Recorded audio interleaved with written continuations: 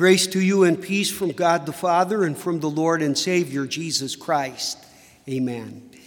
The Word of God which we will consider today is recorded in 1 Timothy chapter 2. There we read verses 5 and 6. For there is one God and one mediator between God and mankind, the man Christ Jesus, who gave himself as a ransom for all, the testimony given at the proper time. These are the words. Heavenly Father, sanctify us by the truth. Your word is truth. Amen. You may be seated. Dear friends in Christ, when a labor union and the ownership of a company cannot agree on a new workers' contract, and if both sides wish to avoid a strike and a lengthy work stoppage, they may agree to turn the conflict over to a mediator. And in some cases, if the work that company does is considered essential, then our government may require that they go through the process of mediation. So also when a professional athlete is seeking a new and more lucrative contract and he and the owner of the team can't agree, they might consent to a mediator, stepping in between them to decide the matter. After weighing the arguments of both sides, the mediator's decision is expected to settle the issue. It's no surprise that this isn't really a perfect solution. The mediator is, after all, only human. And though some concessions are given to both sides in the argument, inevitably there will be a winner and a loser, and the loser is never happy about it. In our text today, we see something, though, out of the ordinary as it pertains to settling disputes and relationships here in our world, for we see that we are the blessed recipients of perfect mediation. And we say that it's perfect because it's carried out by a perfect mediator. St. Paul writes, "For there is one God and one mediator between God and mankind, the man Christ Jesus." Only Christ Jesus could mediate between God and man and bring about a wonderful reconciliation, because only he is both fully human and fully divine, that he is true God and true man in one person. Scripture teaches in Christ all the fullness of the deity lives in bodily form. So as true God, Jesus could carry out God's perfect justice whereby sin must be paid for. And as true man, by dying, he made the perfect sacrifice which atones for the sins of all other human beings. So we say that this perfect mediation came at the cost and the payment of a perfect ransom. Paul continues in our text, saying of Jesus, he gave himself a ransom for all. A ransom, we know, is a payment made to secure the release of a prisoner. The ransom might be the cash that a family is able to come up with to bring a kidnapped child home again.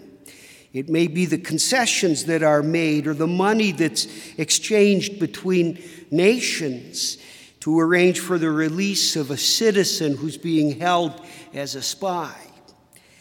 Jesus is the one, as divine and human, who could bring about our freedom from the prison and punishment of our sins against God. He alone could pay the sufficient ransom for us. Peter says that he did this not with silver or gold, but with the precious blood of Christ, as of a lamb without blemish and without spot.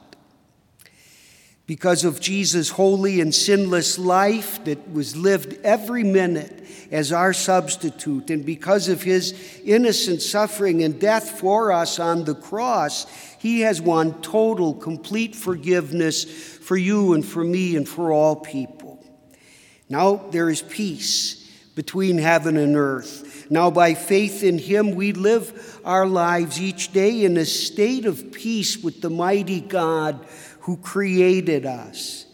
And so we read in 2 Corinthians, all things are of God, who has reconciled us to himself through Jesus Christ. That is, that God was in Christ reconciling the world to himself, not imputing their trespasses to them. When the workers at a factory go out on strike in order to achieve a better contract, they know that they have to be ready now to go through a period of some real trouble and distress, for they may need to live on their life savings for a while. They may burn through their retirement funds in order to make it day to day. If there's no mediation that can settle things, a labor dispute can have a ripple effect through the whole community, where old friends and even relatives are set at odds with each other. And the situation may have a negative effect on the area economy as other businesses begin to suffer losses. You and I had a desperate need for the conflict with God to be resolved and finished, and for all of our sins to be paid for, and a reconciliation with God to be achieved. For without that, our future following our death would be something really hopeless and dreadful. It would be spent eternally at the hands of Satan in hell. When a big labor strike has been settled, no one wants to wait very long to get the word out. Immediately, that news is broadcast on the internet and the radio and television, in the newspapers. It's shared from one person to another. All with this, that the strike has ended, the factory is open again, the workers are expected at the next shift.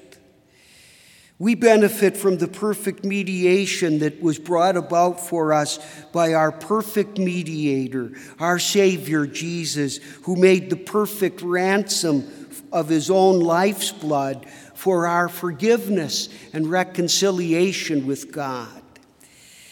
But this good news would not benefit us if it were not communicated to us.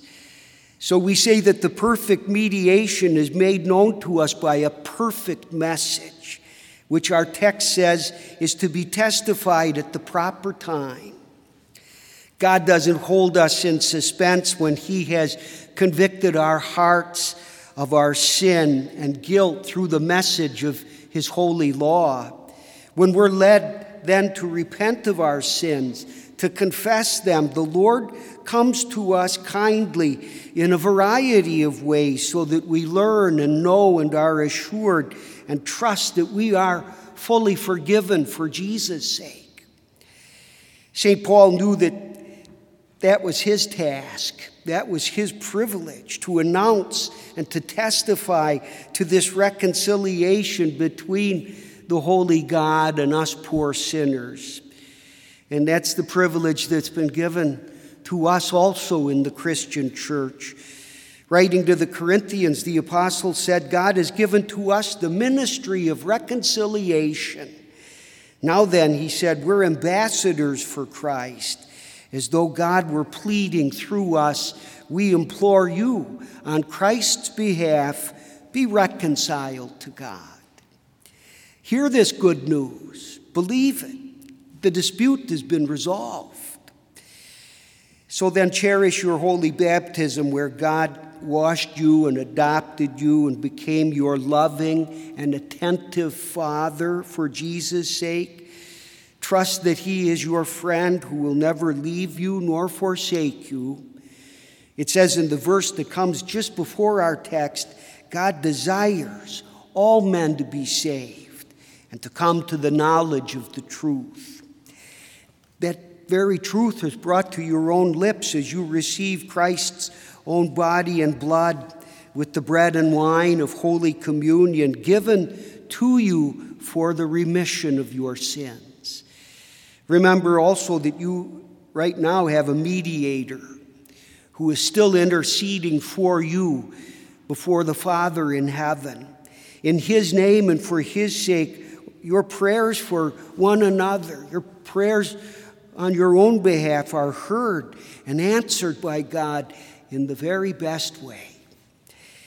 Dear friends, now as we approach Holy Week, and we'll hear again of our Savior's intense suffering, his lonesome death on the cross, be confident that by this he has carried out the perfect mediation on our behalf, so that we have reconciliation and are at peace with God every day.